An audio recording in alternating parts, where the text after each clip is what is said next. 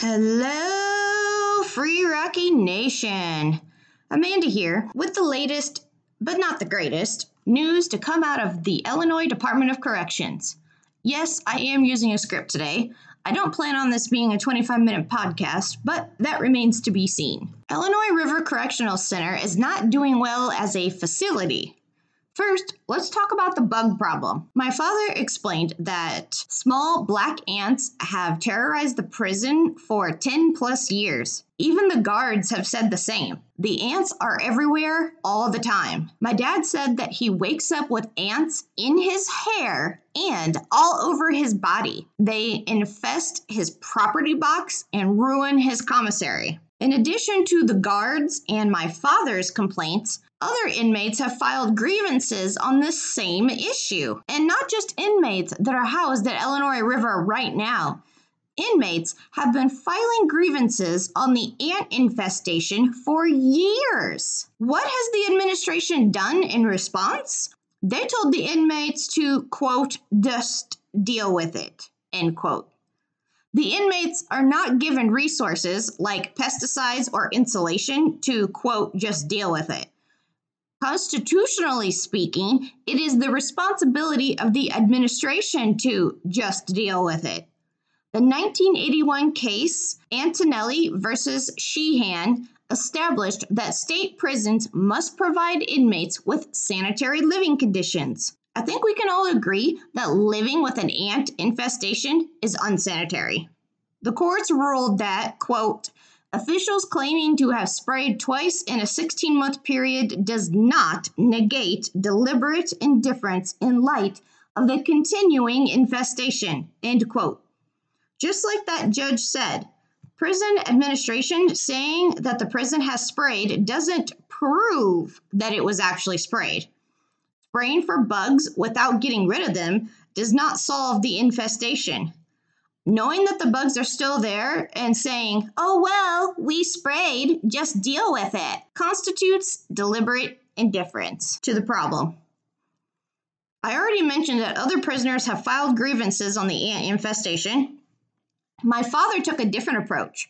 He wrote to the maintenance supervisor, who is ultimately the one that will take physical action to address this. My father wrote, Illinois River Correctional Center has a budget of $38,894,150. Why are there not funds dedicated to eliminating the ant infestation? End quote. Here is how my dad got that amount. The IDOC website states how much it costs to house a single prisoner for a year at each facility. Take that cost times the number of inmates at that facility and you can calculate the budget for that prison. My dad has those numbers and did the math. Then my dad made a very interesting statement at the end of his letter to the maintenance supervisor. He said, quote, for a society is judged by the way it treats and rehabilitates its prisoners. Why is this problem not being corrected? End quote. The correctional center isn't correcting a problem. See what he did there? If I were in prison and wanted to snack on some of my commissary, what would I do if I found it covered in ants? I would throw it out, most likely. Then I would still be hungry. Let's talk about what's going on with the prison food in 3 House at Illinois River. During meal times, inmate workers bring trays of food to 3 House, set them on a table, and walk away. The workers cannot pass out the trays to the cells unless a guard is with them. You may be wondering why the guards are not on their wings when the trays arrive. That, my friends, is an excellent question. One to which I do not have an answer. On April 24th, my father watched the trays sit on a table for 42 minutes. Free Rocky Nation, would you want your supper plate after it sat out for 42 minutes getting cold? And how many nights would you attempt to eat that stale cold food? When my father asked the guard helping with the trays why the food is sitting on a table when it arrives instead of being delivered to the cells, the guard was confrontational. So my dad dropped it. I guess he wanted my dad to be grateful that he was even being fed. Like, how dare my dad want to eat his hot food while it was still hot?